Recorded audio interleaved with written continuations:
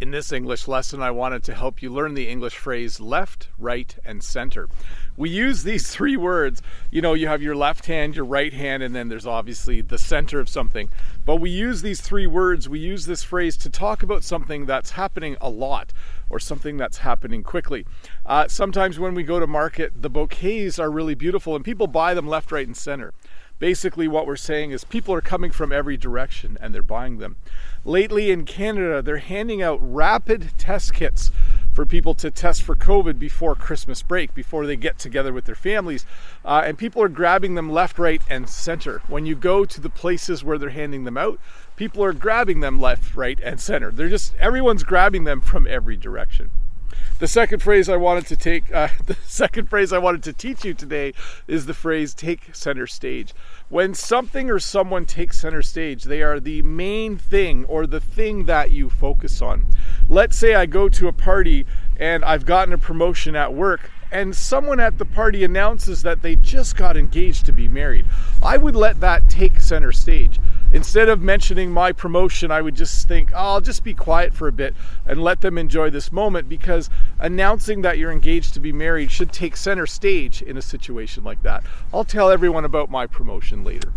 So to review, when something is happening left, right, and center, it means it's happening a lot, it's happening quickly, and in a way it's happening in every direction. And when you let something take center stage, you let it take priority, you let it be the main focus of that situation. But hey, let's look at a comment from a previous video. This comment is from Wright Winter.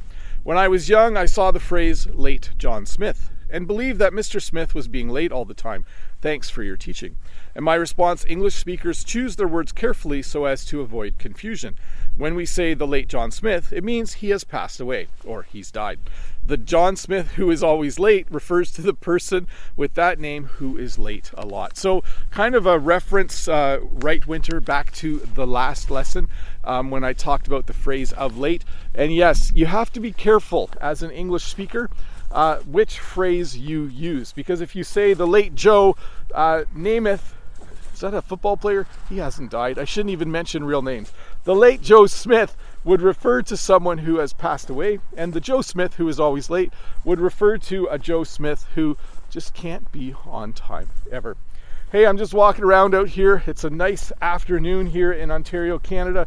There's a beautiful layer of snow. For those of you that watched my live lesson on Saturday, you'll know that there was a little bit of snow coming down. It did actually all melt, and now it did come again in the night, so that's been kind of nice. I'm getting ready to kind of slow down a bit for the holiday season. I'm getting ready to do a few less videos. By the way, videos on this channel will continue all week this week, but I will be slowing down a little bit during the Christmas break. I'll still make a couple videos a week, and they might just show up randomly, so you'll have to kind of look out for them. And I did want to mention as well, it's gone back to being extremely bright outside. I'm wearing my sunglasses. I have my toque on. By the way, this toque, I don't know if you saw it in the last video, it does say Canada on the toque. When I saw it in the store, I thought, that's a good toque for Bob the Canadian. I think I will buy it. So anyways, besides the snow, the weather is quite cold. I know I talk about the weather a lot, but it's an interesting topic for me. So anyways, I'm not sure what the time is here. Oh, I'm done. Bye. I'll see you in a couple days with another short English lesson. Hi, Bob the Canadian here. Thank you for listening to this English podcast lesson. If you would like to support me in the work that I do as an online English teacher, please visit patreon.com/Bob the Canadian.